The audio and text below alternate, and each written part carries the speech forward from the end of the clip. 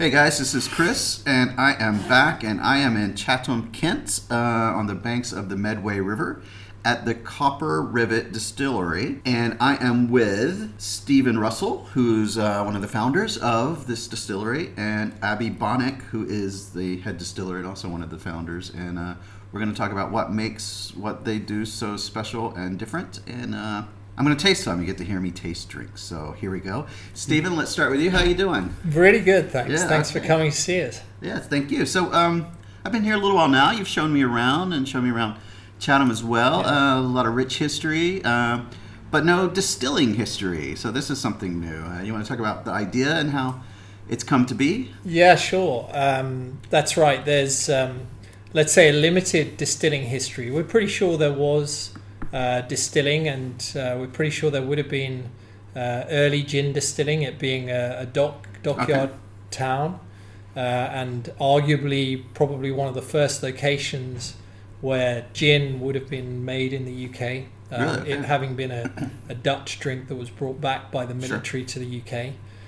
But let's say in the last couple of hundred years, not a great deal of distilling. And my family has been in the booze business for 40 plus years, always importing, distributing, marketing, packaging, branding other people's alcohol products. And we decided several years ago that we wanted to make our own products. You, your father, and your brother. That's right, my father and my brother. And we started to think quite carefully about what would make a special and viable set of spirits products, and we settled on making gin, vodka, and whiskey, and we have a new make whiskey derivative that you're going to taste, which is spectacular and not to overuse the word unique. And we felt that there was a space in the industry for true artisanship, and I'm sure we'll talk about that as we go through the tasting. Yeah. Fantastic. Excellent. Yeah. And a lot of what you do is specific to Kent, specific to a very small radius outside of Chatham. Is that correct? That's right. I mean, part of the real artisanship is a lot of people don't really realize that provenance is not a really big thing in spirit making in the same way that it is in, let's say, a lot of brewing, craft brewing, or the wine industry. You know, you always think about where do the grapes come from, what's the grape variety, what kind of soil was it made in. And you don't have that in the spirits industry, and that's when I talk about true artisanship. That's something that we have thought really deeply about. You know, what are the grain varieties that we're using, and where is it grown? And you know, with every single one of our bottles of spirits, if you so desired, we could take you by the hand and take you to the field where the grain was grown. And it will be no further than 30 miles from the distillery here in Kent. That's incredible. Wow. So, Abby, Stephen has this great idea. You have to implement it. Yes. How did you come into the process, and how do you go about this? It was 2012 I first met Stephen. So when he came up to Hereford University, where at that time I was doing my PhD as well as I was teaching distilling lab as well there. So that's when we met, and the first was a very casual conversation about if I'll be available to help to take this project forward. So I said, yeah, we will. So you're a chemist by background? I have a master's in brewing and distilling. Oh, right. So specifically to make drinks. Okay. Yes. Sorry to interrupt you. Yeah. So brewing and distilling. So that's when we first met, and we first established contact. That we Stephen. I'm interested in Stephen Matthew Bob's project. Sure. Okay. And then at that time, quite funny enough, everybody keeps saying how the gin has become a boom because every distillery is making gin. And most of the time, gin has been the short outcome of a distillery who is aiming to make whiskey in the future, and they want to have a cash cow kind of thing. But I think for this project, it was the other way around. It was when we first met, we discussed about setting up a gin distillery specifically. All right, okay. So that was the original idea. Yes, okay. It was gin distillery was always supposed to be, but then we looked into how we can make it different. So that's when, with all the experience and knowledge that I was gathering, and we said one way is to make your own neutral alcohol. Yeah. Okay. Source it locally, everything local sourced, and we'll have a distillery where we make our alcohol and make gin out of it. Okay. So that became. So that changed our path a little bit. So I said, okay, let's plan like that. And once we established our plan to make a neutral plant to make gin, then we said, oh, we'll have a brew house. Yes. And we are making neutral. So can we make vodka as well out of that? It's like, yes, we can make vodka out of that because we're making neutral as well. We just have to put charcoal filtration plant. And then brew house. Gin is essentially vodka with botanicals added. Am I correct to say that? Gin is essentially neutral with botanical distillate together, but vodka is neutral filtered, charcoal filtered, or just bottled. So I see, okay. Yeah, Chris, the answer is if you're a distiller, it's not quite that straightforward. Okay. But if you're you or me, it's flavored vodka. Okay. Yeah. So that's why. So we came to vodka at that stage, but then because we are having a brew house, then I said, can we make whiskey as well? And it was like, yeah, we can make whiskey as well. So if you think in our whole distillation project that we have done, distillery project, gin was always the first, then the vodka, then the whiskey. Okay, so we are not a whiskey distillery who is making the gin to make money till the whiskeys are getting launched. Okay. So we're making whiskey because we have the knowledge and we have the equipment that we designed specifically to make all these three products. Exciting! Wow! And so you've got the neutral spirit, and then so you got the vodka and the gin available now. Yes. Something that's not quite whiskey yet available, and then next year you're gonna release your first whiskey? Is that correct? Yes. Okay. So we will launch one of our whiskeys next year. That is the plan as of now. We are constantly taking samples, which we'll sample some today as well. Cool. So to understand how the whiskey is developing. The one good thing for us is why we developed the neutral and the gin and vodka first, because we always wanted to create what is called a distillery character. Okay, so which is very important for us. That's what we're extending that distillery character towards the whiskey. So that's why we're keeping and monitoring how the whiskey is developing, that the cask is not overtaking our whiskey. So some element of that flavor profile will be in all of your products? All of our products, yes. That is our ethos. That's what we want to create. Well, should we start finding out what that flavor profile is? Exactly, okay. Yes. Very cool. What do you recommend we start with here? So as I always do, I always start with the vodka because that is the closest you can go to our neutral and all these things. So we start with vodka, but then have we talked about the production process that we can find in the vodka, the flavors? Not for the purposes of the podcast. Certainly, as we walked around the distillery, we talked about. Okay. So before I give you the sample of the vodka, let me tell you what you would expect out of this. Yeah. Okay. So as we have already mentioned that we go local for our grains. We grow our grains, so a specific variety, specific specification on nitrogen, moisture, and all this criteria.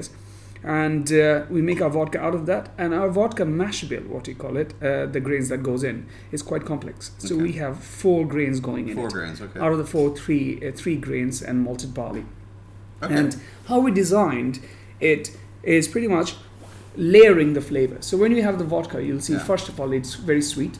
Okay, it has got a lot of flavors coming through. The sweetness comes from the wheat, so we use raw wheat, and majority of our mash bill is wheat. It gives a sweetness and as well as a hint of vanilla.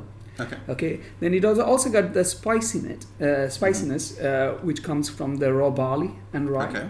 So you'll have a beautiful aftertaste of the rye coming through. And while you're sipping as well, you'll find that there's a complex spiciness in there. That's from the raw barley, sweet spiciness.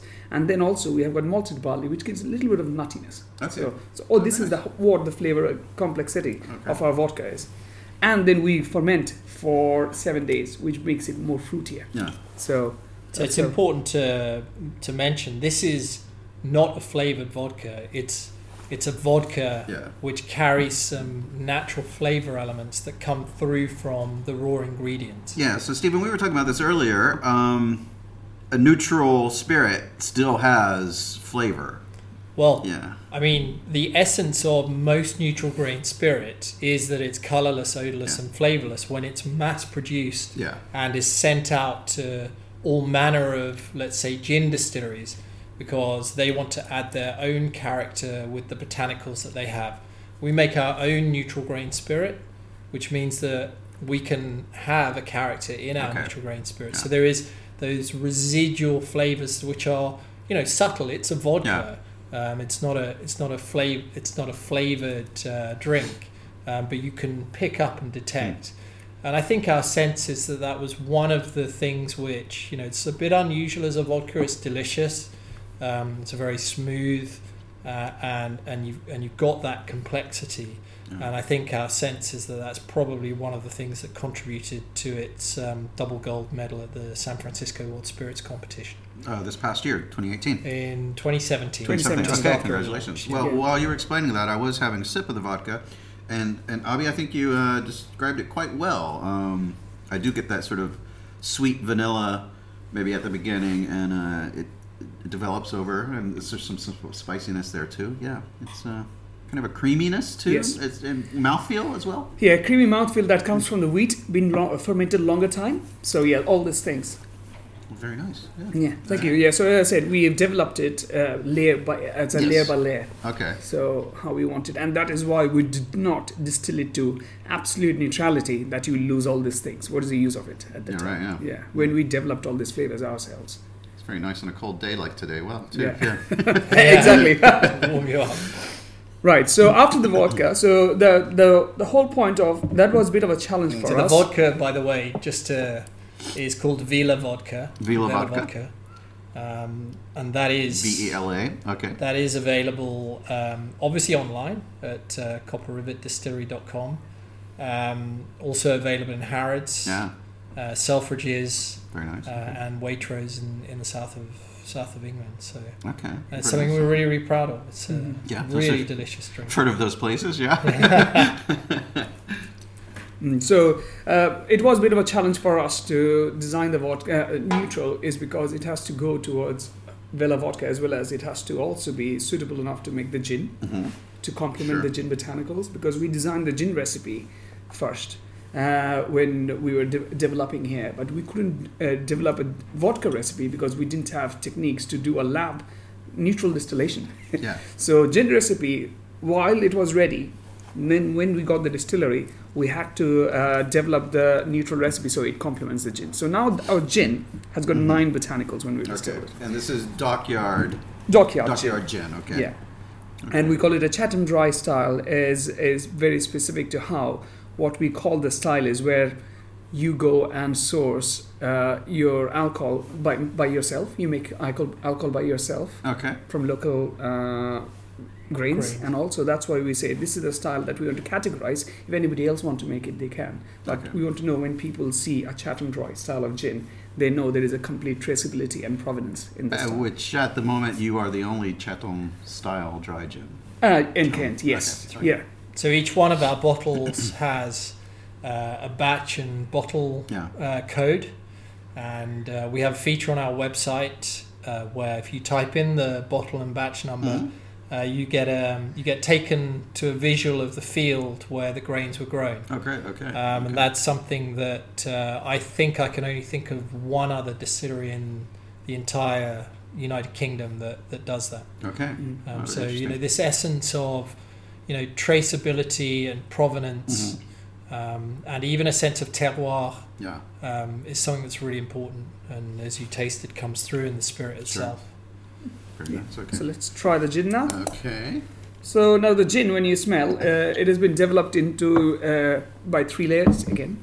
It has got top, mid, and base notes. Top notes being juniper, citrus forward, that you can get the first thing straight away. It is a gin. That's why it's citrus and juniper is more important flavors for us, and we did make it with those flavors forward. But the top note made of juniper, coriander, and lemon peel. That makes the top note. But then when you started tasting on it, cardamom comes through, and lingers in your mouth. Cardamom. Grains of Paradise, which is a little bit aromatic, peppery note, which you still find, which actually complements the rye and the peppery note that we get from our neutral. And we also have elderflower. Why we used elderflower is because that is the only flower I felt gives a little bit of a spicy complement than other flowers, because elderflower champagne, when you try, it's really sparkling and spicy. That's why elderflower. These become the mid note. I always say, and anyway, who doesn't like elderflower? No, it's very nice. And it's this is very nice. It's got these unique characters of being kind of. But obviously, so your botanicals are coming from farther afield than Kent. Yeah, yes. That's right. Do you put as much into the traceability of where you get your juniper berries, which I'm guessing is Tuscany, these sorts of things? So we have got one consistent supplier who does that, and every time they have a harvest, they do send us a harvest information, that how the harvest has been and where it is from, and all the information. So if it requires the traceability, that could be extended to there as well. Okay. Yeah, but then this is one thing. The botanicals, it's globally sourced. So not only Italian juniper, there are other countries who make really nice juniper as well. Okay. Yeah. So we couldn't extend location. Only produced in Kent kind of juniper, because it's a bit difficult. I can imagine. So at the same time as our objective is to make the very best spirit we can. Yeah. So there is an aspect of trying to avail yourself of the best of everything that's available. Yeah. Obviously, we want to be as local as possible. Yeah. But that's not always possible. Of course, yeah. But going on that idea, you built one of your own stills, and in fact, for the gin, Abby, you have a patent on your own gin still, right? Yes. Yeah. We designed all our equipment ourselves. That's incredible. Not only the gin still. Yeah. The gin still we have got a patent on it. Yes. Okay. Yeah. And that's just because you couldn't quite find what you needed out on the market already, or you had a great idea, or a little bit of both? Well, that's what this gin still idea came around 2011, when I was in one of the dinners, Distiller's dinner. Okay. And they were talking about how there is one gin in the market who people presumes it's a blue color gin, but it's actually blue bottle. So will it not be great to have? It'll be great if anybody invents a process of getting a color in the gin while distillation itself. But there is no equipment, because gin distillery or the gin industry have never invested any money on research and development on equipment.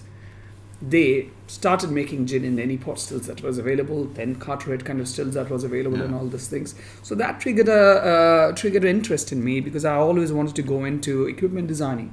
So I said, okay, I looked into it, and also people are moving back and forth between the pot stills and the column still or vapor infusion stills, is because how the product is produced, different style, like in vapor infusion, you get lighter style gins, very nice, but lighter style gins, but not enough body to last a cocktail or a gin and tonic. They get lost. Okay. So they are very well for martini gins. But then a pot still gins are much more rounder, but you get lesser extraction, you get vegetal notes coming because it's been boiling for a long time, the botanicals for distillation. So these are the different elements that actually gave me the idea to come up with a still that we can get all the positives and negate all the negatives from all these different distillation processes, at the same time create a process where you can have the color extraction from the botanicals simultaneously. So this is combination of 4 different type of distillation in one simultaneous distillation. Wow. Okay. So that is one. At the moment, there's only one in existence, and it's in this distillery. Yes. Designed by you. Yes. Fantastic. Wow. Well, as you're talking, I'm listening, get a little bit over my head, but also just still admiring the flavor of the gin. It's not it's not hitting me, but that is a really nice, subtle, lasting finish. Yeah. I mean, from the outset, we wanted to create a gin which is, to speak plainly, just a really, really nice drink. Yeah. Unusually for a gin, you could sip that, right? Yeah, well, that's what I'm kind of doing. Exactly, it's exactly what you're doing. Yeah. But when you add some ice, some pink grapefruit, and some tonic to it, it is an incredibly refreshing, moorish drink that slips down. And the only danger is you just kind of want to keep going back for more. Well, exactly, and that's exactly what we wanted to create, something that we would just really enjoy drinking. I think we felt that there's been a lot of, for a lot of reasons, a lot of craft gins which to catch attention of the consumer are things that maybe you want to try.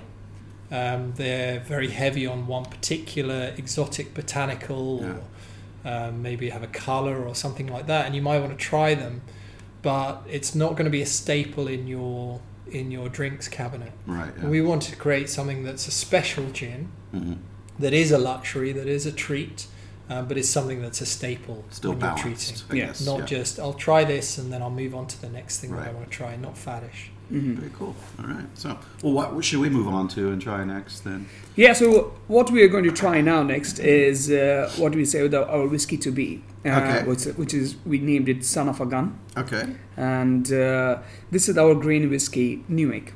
So we make grain whiskey, which is nothing but all the grains whiskey. That's for whiskey we are doing is wheat, barley, rye, and malted barley. It's the same recipe as our neutral for our grain whiskey. Okay. And why we wanted this product to be out is because so people can understand our motivation and our commitment towards the quality. And most of the whiskeys available in the market where they are overtaken by the barrel taste, they even say that 70% of our whiskey comes from barrel, the flavor. Yeah. But for us, we wanted to have the other way around. We wanted majority of the flavor comes from the distillery character, and the barrel complements it. Okay. That is why exactly we have launched Son of a Gun to show them that we do not want barrel to take over. You can see the quality of the spirit that we're making first of all, and then you can actually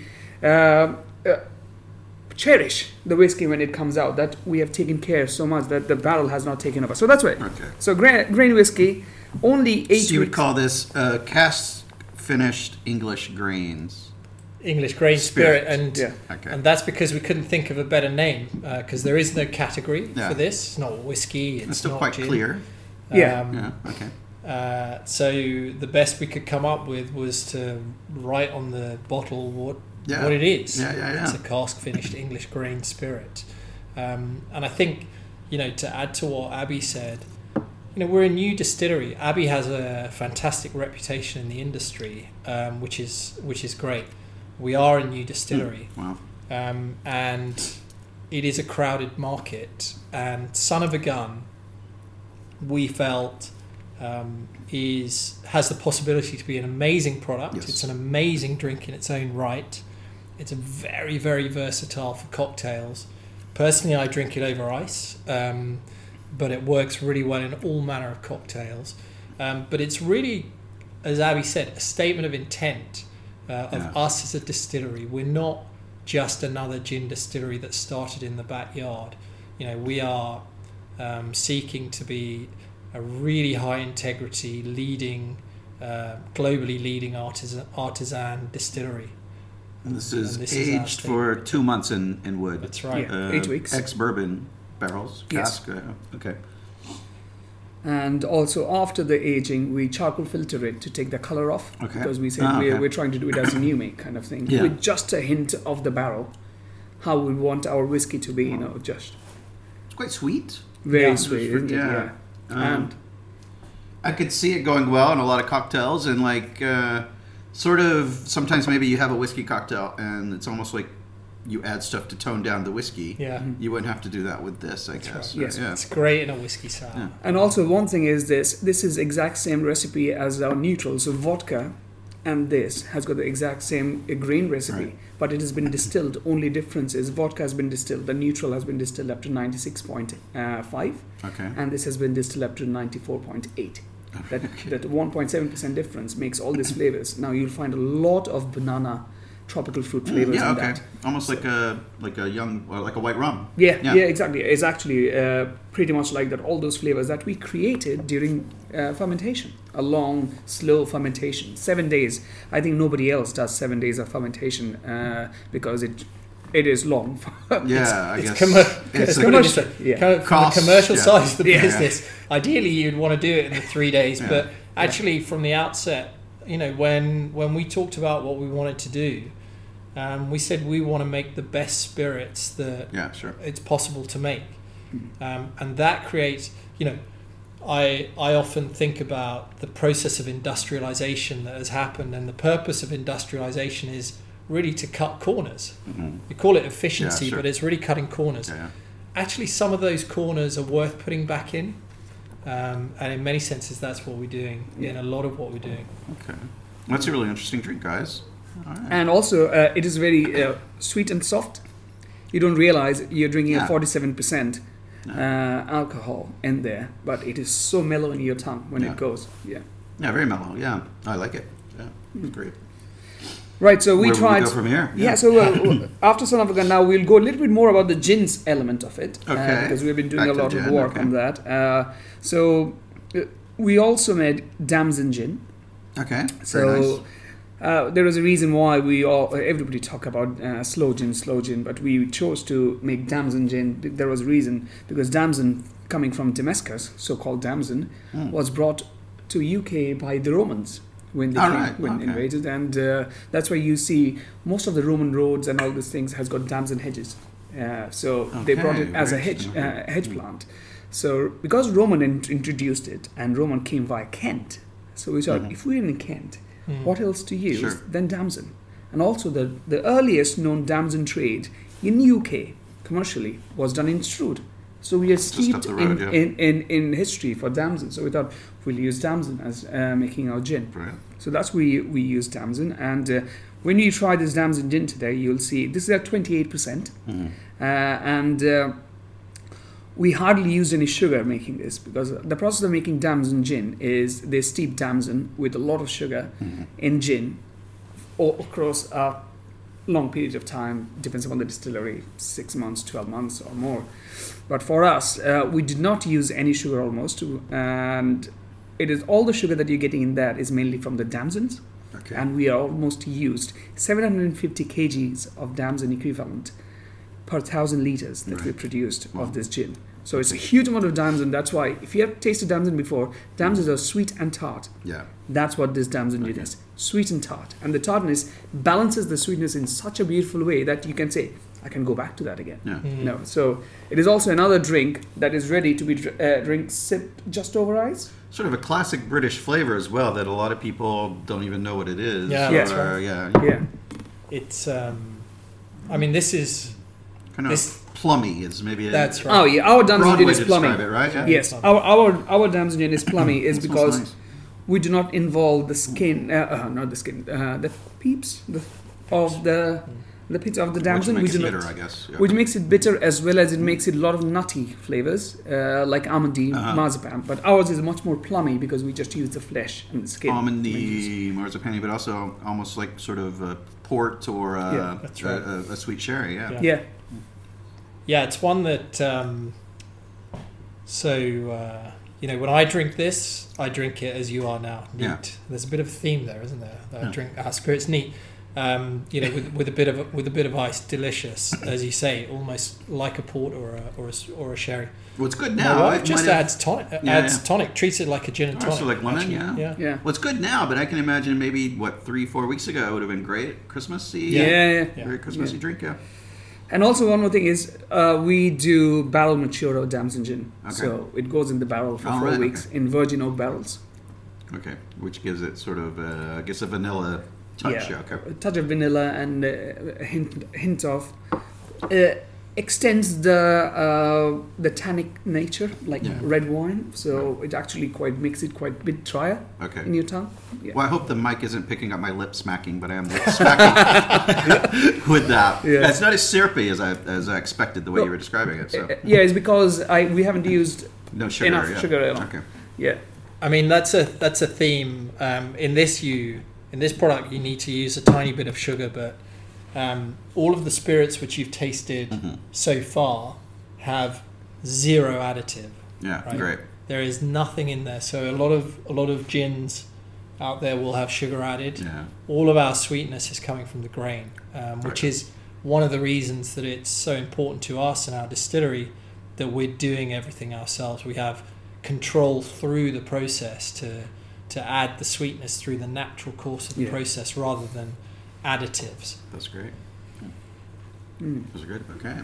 Right. So after the damson gin, we are going to try this our collaborative gin that we produced recently for Leeds Castle. Okay, which is nearby. Yes, and it is their 900th anniversary this year. Okay. So that's why we did a collaboration gin to do a batch of 900 bottles of gin with them, using some botanicals from their compound estate. Yeah, so it is called Moti and Belly. It's the style of the castle, how it is. Okay. And but the flavors of this gin, how described, is fig, rosehip, and pine. So wonderful. Okay. So we wanted to, when we're looking into what kind of gin we can make for them, and we talked about, okay, will it be summer flavors like just rose, lavender, citrus, something like this. So we looked into it, and one question it keeps coming to me is like, when you say Leeds Castle, if you know that place, what comes to your mind first of all? Why do you go there? Is it because of the castle? Then there's beautiful woodlands. You go for golfing, and the woodland kept coming to me. I was like, there's such a beautiful woodlands. Why don't we make a gin which makes people feel they're walking in Leeds Castle almost in there? So expression of the botanicals. Exactly, okay. yeah. So they have got rose gardens, okay. They have got beautiful pine forest and all this thing. I was like, let's make it like this. It's like walking through a really fresh forest where there is rose flowers as well. So that's what we made it with. Figs there also. I've got a few fig trees in there. Figs, then rosehip and rose we have also used, and pine. Okay. So we collected those things from Leeds Castle and did the distillation. We have added other botanicals as well. But yeah, when you taste this, when you taste this, the fig, okay, and the pine, you'll find it straight away. Okay. Do you use juniper?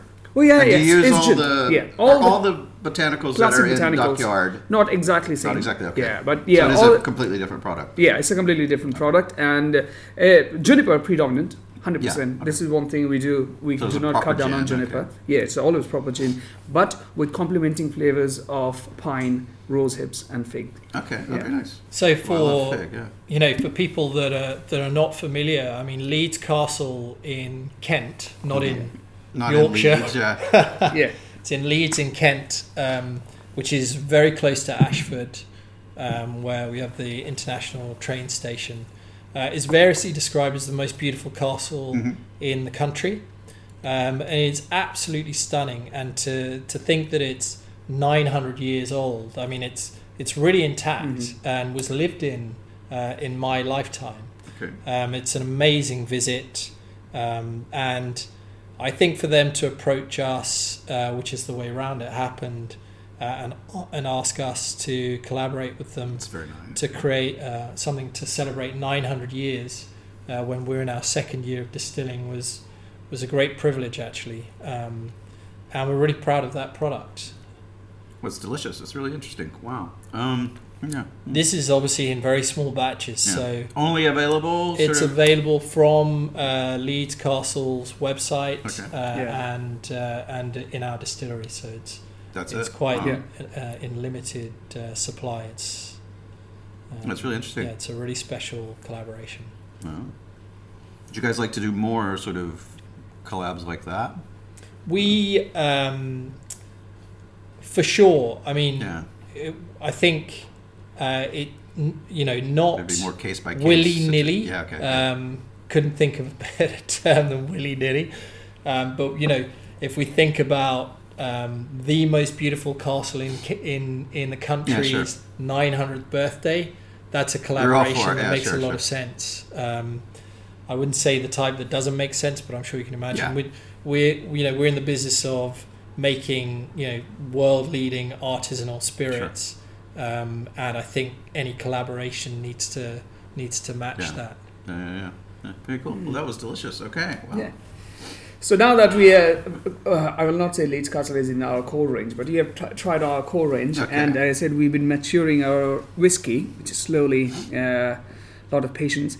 We've been monitoring it as well, so we're going to try 2 samples of whiskey today. Okay. But one of them being grain whiskey, which is like pretty much, Son of a Gun was 8 weeks, this is 13 weeks. Okay.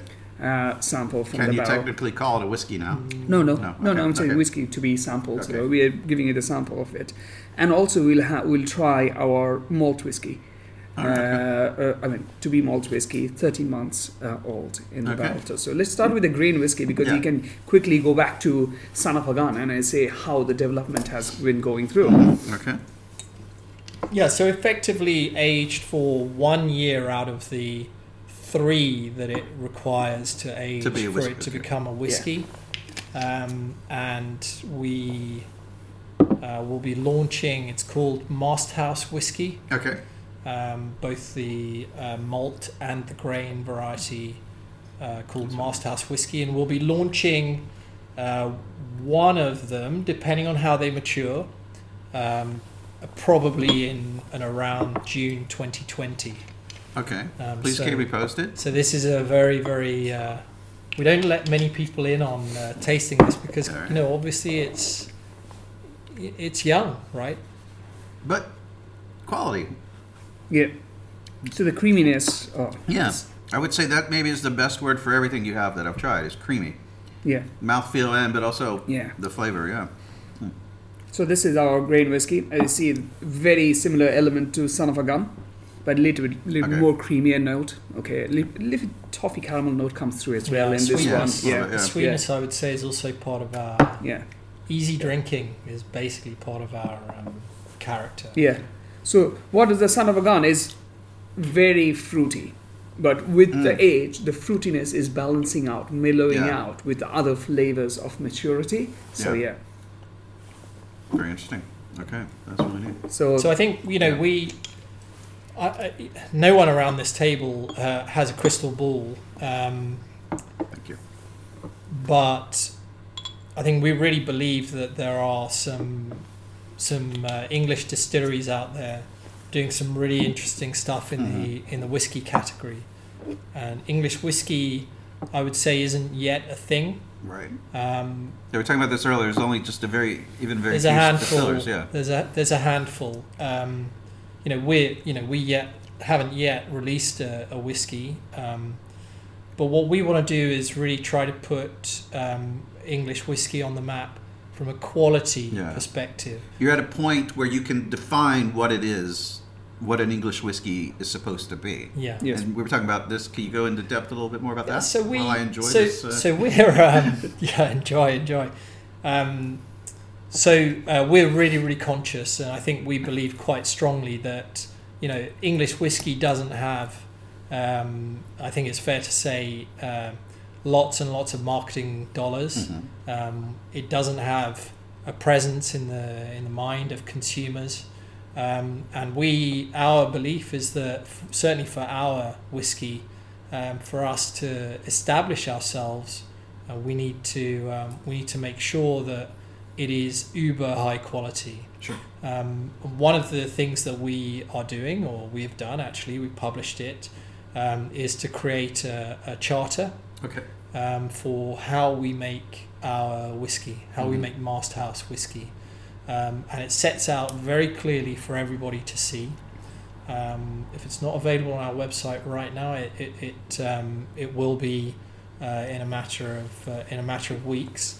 The standards that we distill to, it encompasses things like, where do we get our grains from, which is something that is extraordinarily rare in whiskey production, to have that level of provenance in whiskey. It sets out where all elements of the process should take place, and so on and so forth. So as you break down the process of making a whiskey, we have articulated for everybody to see, what are the standards that we're making it to, and that should help people understand what it is we're trying to do, the lengths that we're going to create a great product, and hopefully not just for enthusiasts, but for those who haven't yet tried an English whiskey, give them the confidence that they can can try it. It's not a gimmick. It's not something that we've knocked up overnight and matured for 3 years and calling it a whiskey, but they can really get into it and enjoy it as a whiskey lover. Yeah.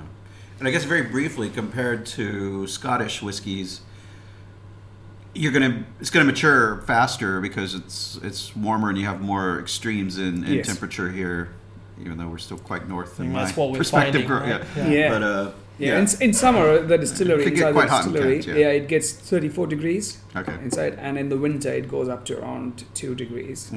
Okay. Yeah, so the difference is huge. Yeah. The peaks, So not quite tropical No. aging, No. but that concept. It does. Yeah. So you can see that in the maturation, what has happened in 13 months. Oh, it's completely different. The malt whiskey, the second sample, is coming so close. It's amazing. Yeah. But people don't have to take my word for it. They can come here and see, right? Since the start, you've been doing tours. Is that correct? Yes. Yeah, that's right. Our tours are, I think, have beaten our expectations. I don't think we ever believed that they would be as popular as they are. We've had over 30,000 visitors in the 2 years that since we opened the doors. It helps that Chatham and Rochester are extraordinary places to visit in their own right, with incredible castle, Rochester Castle, great cathedral, Rochester Cathedral, Chatham Historic Dockyard, which was of course the site of where HMS Victory was built, and so many other amazing things in history. The first ever Union flag was sewn there, and it's got the only working ropery in the country, actually. All right. Rope making factory, I think, it's very artisanal, so I wouldn't call it a factory. And that's right next door to us. So, and I think doing some good culture and some good history, and then topping off your day with a tour of the distillery. There's a deli on site. I had lunch there. It was very good. Where you can feed yourself and warm yourself up with a cup of tea if you need to, if it's as cold as it is today. But it's something that we don't like to use the word unique too much. But as a distillery tour, I think one of the things that people enjoy is that in our distilling hall, in our amazing Victorian former pump house, you have every element of the process in one distilling hall. Sure. It's very rare that you can go on a distillery tour and you'll be shown a milling machine where we mill the grains. You'll see how we make which came from across the river, from just down the road, exactly. You'll see how we make the distiller's beer. We've got a brewery in effect, right? And you kind of get 3 distillery tours in one, because we talk about the whiskey process. We've got vodka, and of course we've got gin as well. Sure. We always top off our tours with a tasting neat of the spirits, and they always finish with a lovely gin and tonic in our bar as part of the ticket. Yeah, and if you're coming via London on the high-speed train, as you did today, which I did today from St. Pancras, you can get here faster than I get to most places in London. That's right. It's 30 minutes from central I think London. It was just under 30 minutes, maybe, which was amazing. How can people find out more? So we have an active Facebook page, Copper Rivet, facebook.com/Copper Rivet Distillery, and our website, www.copperrivetdistillery.com. Okay, great, perfect. Guys, thank you so much. These are delicious drinks, and I enjoyed talking with you and spending time seeing the distillery. Thanks for giving us some time. Thank you. It's great Thanks to spend so much. time with you.